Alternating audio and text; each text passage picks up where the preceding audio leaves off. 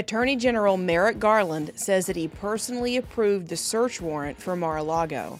He claims he is, quote, applying the law evenly without fear or favor. He added that the Department of Justice has filed a motion to unseal the search warrant.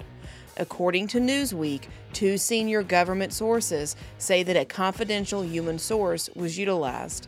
That individual told the FBI what documents President Trump was still hiding. President Trump has lamented on his Truth Social platform that it's possible the FBI planted evidence. Do you agree with Senator Rand Paul that there should be an investigation into whether Attorney General Merrick Garland misused his office for political purposes? Or do you think the raid was justified? Let me know in the comments. Now that you know where we've been, find out where we're going. Tune in to Ladies Love Politics, where you can stay informed without going insane.